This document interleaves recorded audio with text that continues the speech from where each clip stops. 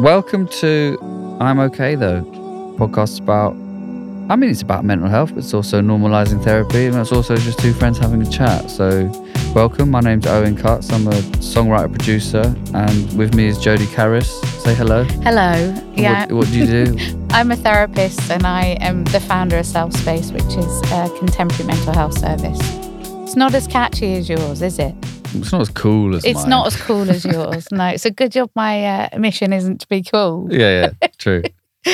How are you? I'm feeling good today. But what I've been doing recently, which is what I told you, is that, and this is definitely because of therapy, I've learned this through therapy, is that everything is temporary and that today I feel good. So I'm just going to sit in that and I'm going to enjoy feeling good. And when I feel sad or when I feel depressed or when I feel low, I've just been kind of like, okay, sitting in it. I mean, like, okay, let's feel this. And I know that that's temporary.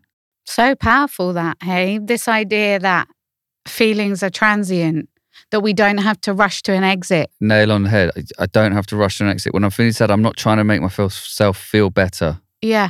I'm just like, okay, I know that one day I'm going to feel different. So right now I'm not going to try and make myself feel different. I'm just going to sit in the feelings, yeah. Do you know, it's one of the key components to addictive behavior, actually, which is that the idea of not being able to bear what it is. So our quick exit is the thing that we do. So rush to spend money, take a drink, eat a bit more food, whatever it is that we do to kind of exit quickly from an emotion. Right. And as children, like, we're told it, right? Pull yourself together, wipe away your tears, stop crying. Yeah. Why do you look so sad, in a kind of judgy way, which sort of disallows us that idea of kind of moving through it on our own. There's also that point of like when a kid falls over, the difference between, oh, you're okay, up you get. Smile. You're okay, haha. And, oh, are you okay? That's how we learn that pain is transitional. Right. Isn't it? Yeah. Like that kind of physical pain, there are not many that are really, really long lasting. There are some. Yeah. But often it's momentary. I bump my head or I knock my elbow and that's really painful. But then I moved through that and now I'm with something else. So it's interesting that you say that. I'm glad that therapy's taught you that. Therapy's taught me Very that. good. Learning. Good. Every day's a school day. And so when you say I'm feeling good, what's that mean for you then? I feel positive. I think I've thrown a lot into my work, and my work's very obviously creative. And I have the ability to be creative no matter how I'm feeling, which has been great. Sometimes it reflects your feelings, sometimes it doesn't. But I'm lucky enough to just sort of really zone in or zone out with work. Do you think that because your work is kind of your art, do you think that actually it's a vehicle for processing feelings? It must be, because I can say something through someone else. Or you can go into the studio feeling a particular way and then you have an experience with your music, which means that when you leave, you feel differently. Perhaps, so that you're kind of processing through the creation of what you're doing. So your creativity is a way of you kind of leaning into what's going on for you. Yeah. And through it, you're like, you feel something else, or it kind of evolves into something else. I think it's a luxury, though. I know it's a luxury. Yeah. So many people's jobs. If I think about clients that come to Self Space, that they have to, or believe they have to, put a mask on, that they have to go in. There isn't a place to process. So, when there are few jobs actually where you get to kind of create and make. And I guess that must be particularly hard for people who have like a mask on at home and then they have to put a different mask on for work. Yeah, I think it's tough. And, particularly in the UK, that kind of mentality, which is you leave your home life at the door of your job. I mean, it's just bullshit. It's like, we are ourselves. If you are grieving, if you are anxious, if you're worried about money, that's going to show up in your work. Yeah. We aren't different people. We are the same person. Yeah. And I think if you are able to be creative within the thing that you call your job, it's quite healing, or can be. It can also be really painful and difficult. Yeah. Also, I feel like sometimes it's like I escape through it. Sometimes I'm just like, just get me into the studio. I just need to be there. I want to hide there. I want to hide there. Right, yeah. I want to hide there and just like, I guess because I'm a writer producer, that I sort of like, I want the artist, like, let's see what's going on with you. Let's focus on you. Let's, pull it out of you.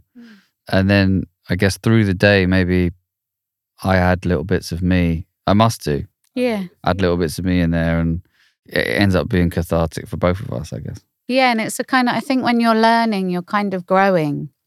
I notice it in therapy that I can go in feeling rubbish myself.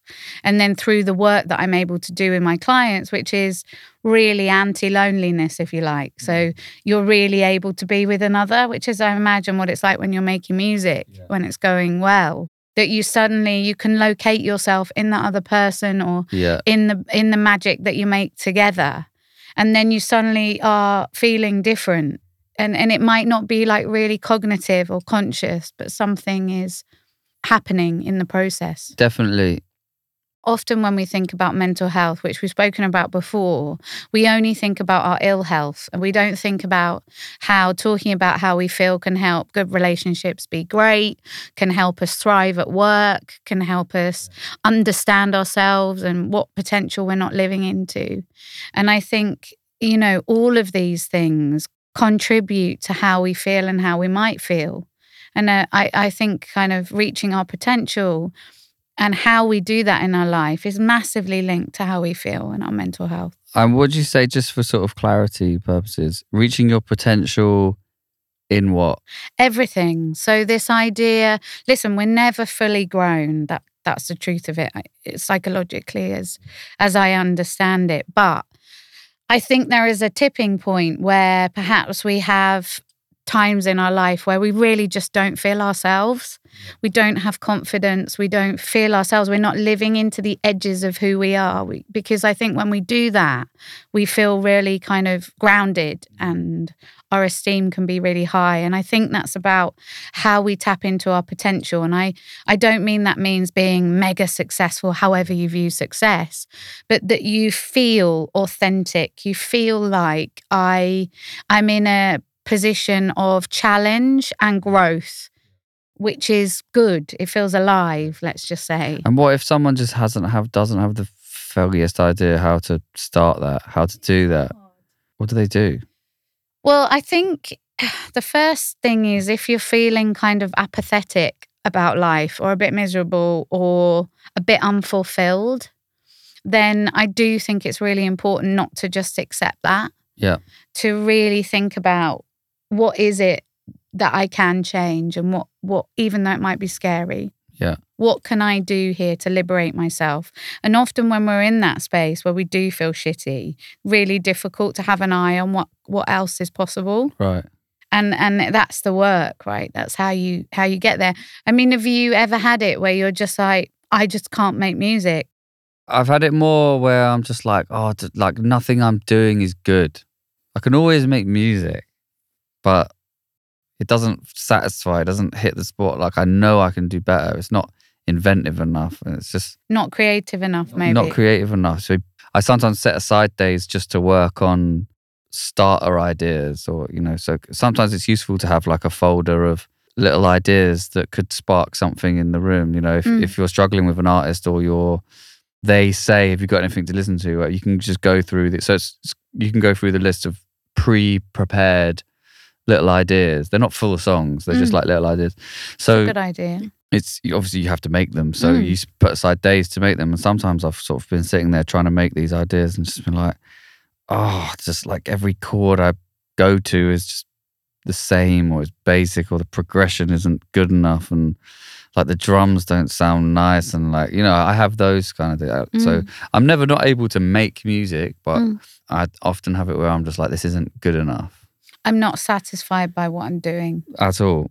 Yeah, and I think a lot of people feel like that about work, about their relationships, about life in general, and it can feel pretty horrible. It can feel like you're at sea, and like you say, I've got a folder of little ideas. How could we apply that to the rest of our life? Yeah, would be really nice. You know, what kind of journal prompts can you think about that might support you to move from where you are to where you want to be? As a kind of like little sort of emergency break glass sort of thing. That's what I use them for. And also, how do we push through the fear of change? How do we go, okay, I can feel different, or I can do something differently? Yeah. And it's going to feel properly scary, probably. I guess what people need is like, they need evidence that's going to happen. Yeah. That it's going to work. That if you do go down the scary road, that it is going to be worth it. Yeah. And if you haven't had any evidence of that.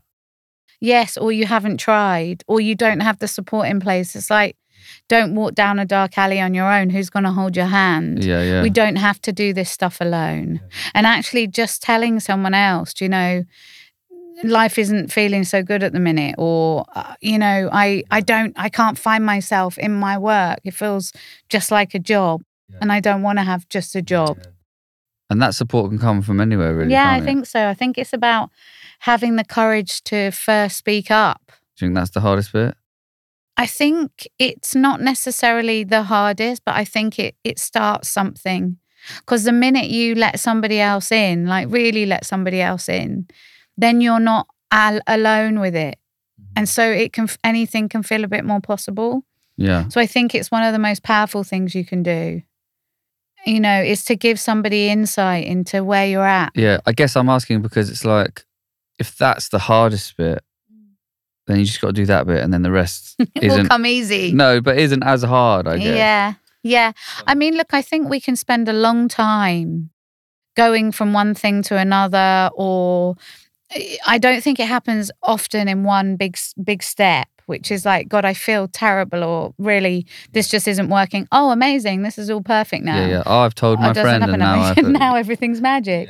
Yeah. It's not like that. It's increments. It's step by step. Do you think that's a misconception of therapy? Yeah, 100%. I have loads of clients who are like, right, okay, I've come for 3 weeks now, and I don't feel any different. Okay, right. So what's the expectation on this work then? Yeah. And how is that realistic? You know, like, our better mental health is consistent work. Yeah. That's the truth of it. It's in and out of the therapy room, I guess. In and out of the therapy room. How do we meet ourselves with compassion and a kick up the arse, which is not always that comfortable. Yeah. So I think the expectation that I've told somebody that I don't feel great, or I don't feel like I'm reaching my potential even, and I stepped into the therapy room and I don't feel instantly better. That's a misconception. Yeah. It can feel like relief to have people having insight, and how you talk about how they can support you is really, really important and helpful in your life. Yeah. But I do think keeping well and maintaining your mental health is everyday work. Yeah. It's like you wouldn't expect to run a marathon and not having trained, or if you did, you'd know you're going to bloody struggle. And I think we should think about our mental health in the same way. Yeah, as more of a marathon. Yeah, as training, as kind of building stamina and muscle and all of that stuff. And I suppose in sort of like reaching your potential and creativity, if we're on that note, is there something to be said for like doing something creative to help you reach your potential? Yes. Well, maybe something around how being lost in a process for ourselves can really help us to knit things back together. So if you think about when you're a child, you spend a lot of your time probably playing or in a kind of dream world or looking at stories. You're quite unconscious in your processes. Then when we come into adulthood, we're having to be much more conscious. Where am I going? What am I doing? You know, we have much less time to play. Yeah. And if we think about creativity as playing, it doesn't necessarily need to be doing art, or it might be, collecting toy airplanes or records, or it might be It's a hobby, a right? An hobby, interest. something that's like play for you, something that feels not necessarily outcome driven. And we call it inner child work, which I think lots of people are like, that's wild cheesy and I don't want to do that. Inner child work. That's where you connect with the younger version of yourself, the bit of you that maybe didn't get the love or the validation or care that you might have needed. And you go back to that place a bit and you try to tap into, what did you like doing as a child? Is there any merit in going back to that? Yeah. What did that little version of you like doing? What did you do when you were a child? Were you into tunes then? Yeah, I think I've always been into music, but my parents always say that I was into this Lego Technics. I get the impression that I wasn't a good sit-stiller, but Lego Technics had me, gripped me. I was just into it. Because you were making something. I was making something, yeah. Yeah, so that process is kind of partly conscious. I know what I'm doing, but it's also something else. It's look at my ability, look at what I can do, look at all the potential here. Yeah, and also I think I liked following instructions. I think I liked looking at the instructions. And you know what? I still do. You know when you have to build a cabinet from IKEA? I like that stuff. Do you really? Yeah, because what I do is I get the instructions out and then I lay every single piece out on the floor. And then I go page by page and all the little bits are there and I put it all together. And it all makes sense. And it all makes sense until it doesn't. Until you've put a leg around the wrong way or something. And you have to but almost even then, I'm like, okay, I put that screw in the wrong way and I kind of take everything apart again and then build it back together again, but the right way. I really enjoy it. Well, it's not dissimilar from making a piece of music, right? No, not at all. Yeah. So that makes sense. Yeah, apart from the following the instructions. Yeah, where you're following, but there has to be a process to what you do. One, there's a technical job at hand, right? And the other is the creative element. Yeah. So how can I put my spin on it? It's also knowing, I think making music is about choices, and it's knowing what works well together. It's I'll get really obsessed with one kick drum sound, but I know that kick drum sounds nice with an organ, or I know that if I do, all these different elements I can pull in from to prior build it up from prior knowledge. Be okay, let's use the mellotron here and let's use the thing, and maybe if we put your vocal in the middle, I can hear it all already. A bit like laying out all the parts of your IKEA. All the parts, IKEA. Yeah, or my Lego Technics. Yeah. But so there's something I think for everybody to be gained from finding something which nourishes them outside of their work or inside of the work even. Yeah. We know when something feels good and feels right. And I think it is important to do more of that. Yeah. What's yours? What do I do? Yeah. Good question. I do quite a lot of wellness practices. I don't meditate. I've never been able to meditate, but I do the gym and I do yoga. So I do those things. I really love reading. I find there's something kind of really... What, novels? Kind of trashy books and sometimes not. Yeah. I like to do that. And I'm a bit of a kind of I potter. I like pottering around the house and moving a vase from left to right and stuff like that. Not tidying, but kind of just being in my own world. And my mum says that I used to spend hours in my room. Don't know what I was doing, moving stuff around. And did you love when you were a teenager, rearranging your whole room? Yeah, it was so cool. And putting new bed sheets on. Yeah, every few months. Yeah, that was a thing. I also used to collect rubbers as well, erasers. Oh, wow, yeah. That is so crazy. Collecting things and order, though. Ordering things, collecting obsessively. What's all collecting those things. about? Collecting, it depends how much preoccupation it takes. So if you're obsessing about something, it's probably a diversion from what you're really feeling. But collecting things in a kind of non-obsessive way, which feels kind of creative for you, it fills you up, it's fun. that's a bit different. But if we are trying to hide or distract ourselves by obsessing about a thing, spending is one of those. You know, if you can't leave a shop without an item, I'd want to be challenging you on that. That's not good. No, I mean, we can really, really want something, but we also need to be able to let it go. Yeah. And, you know, spending is a really big compulsion for people now, particularly at the moment. But yeah, so collecting, I think, and children do like collecting things. It's also how they show their mastery. Like, look at all these things that are mine and they are meaningful to me. I'm trying to think what I collected. I definitely know the feeling of marbles was the thing in my school. Trolls. They've had a resurgence now. Yeah, because there's a film, right? Yeah, Trolls and Care Bears. Did you have Care Bears? I never had Care Younger Bears. than me, I think. No, I had Care Bears, but you didn't have Care Bears. I was like, no. Care Bears for girls. But you had Trolls. Yeah, I had Trolls, yeah. I have this recollection. I don't know if this is made up, but I'm pretty sure I went to a museum with my parents in Yorkshire, and in a cabinet was the second troll ever made. Wow. Right? And we bought it. No, you did not. See, this is where I'm looking back and being like, are you sure you didn't imagine that? You have it at home? I have it. I have it. Wow. How much was it? It's at my parents' house. Like £40. This is like... It's all, when you say it out loud, it all feels like such nonsense. That's why I'm like... Is it a dream? Yeah. No, I definitely have the thing. Did they buy it for you? Yeah, they bought it for me. Is it in a box still? Yeah, no, it's not still in a box. It's just like on the shelf. Wow. And then obviously like I collected loads of other trolls.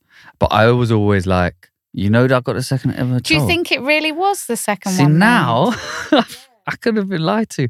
Or maybe I lied to I don't know, I must ask my mum.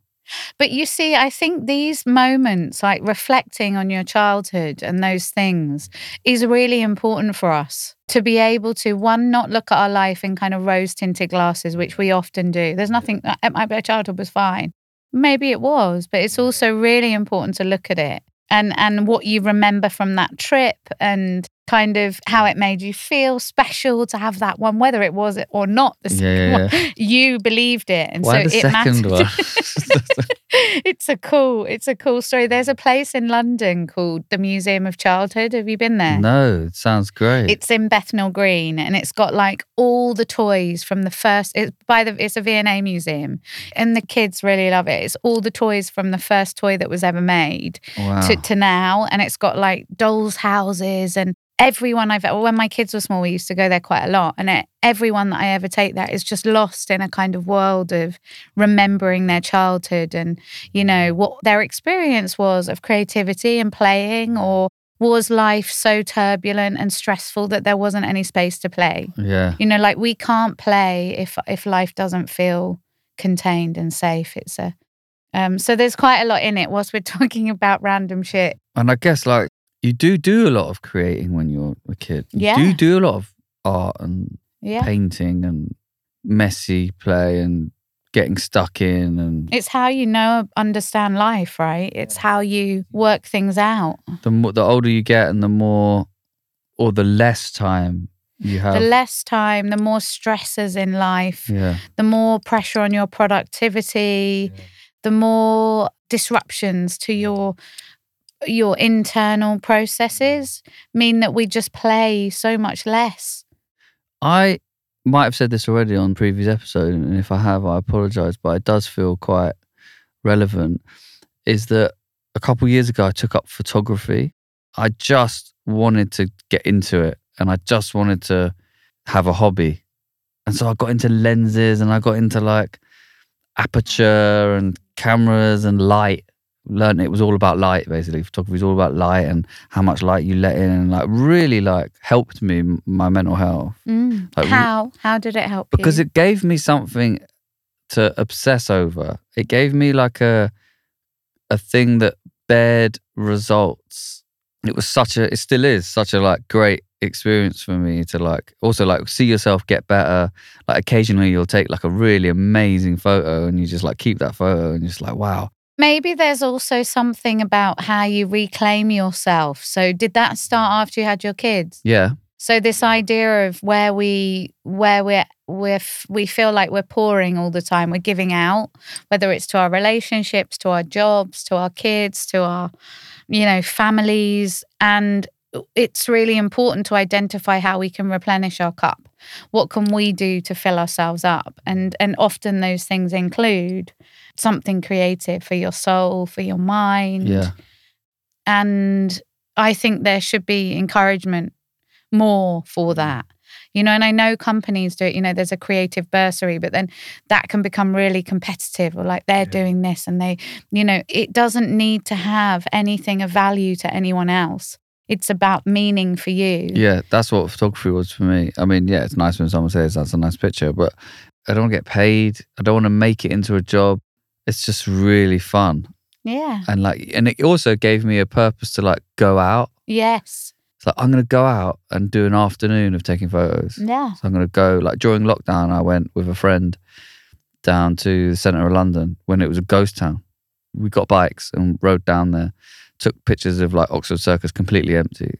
It's these are once in a totally lifetime pictures to take. Yeah. So it was a purpose to go out. It was a purpose to kind of being a kid. But photos are so amazing, hey. And I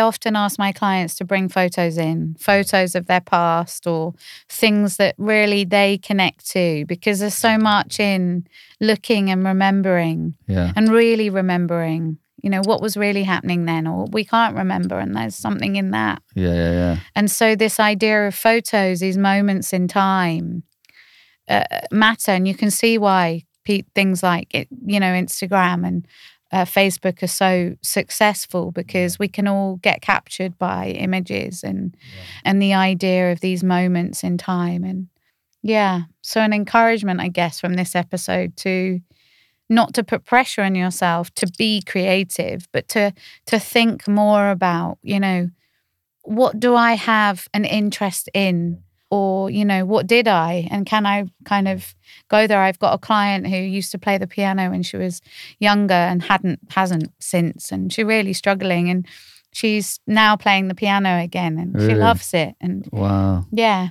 And it kind of makes sense to her of something.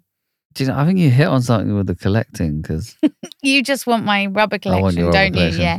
Or no, do you know what? Do you know what I actually do? I want you to display it. Shall I take a photo of it and send it to you? But I think you should display it in your house. I think it should be I think you should get a shelf. Yes. And have nice spacing in between them. Oh my God, there's 1,000.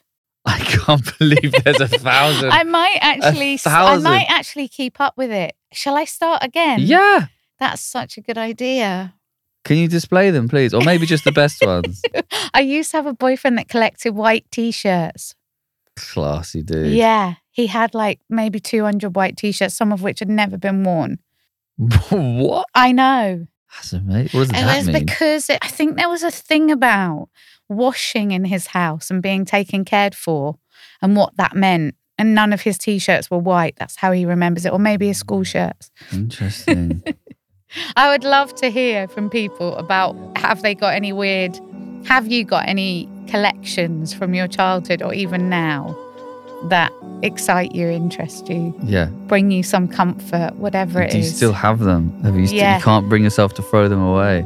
Yeah, let's hear it. If you've got any strange collections or any not strange collections. Hobbies, just things that you feel help you. Yeah, let's hear about it. When your mental health is floundering or that brings you peace and you don't know why.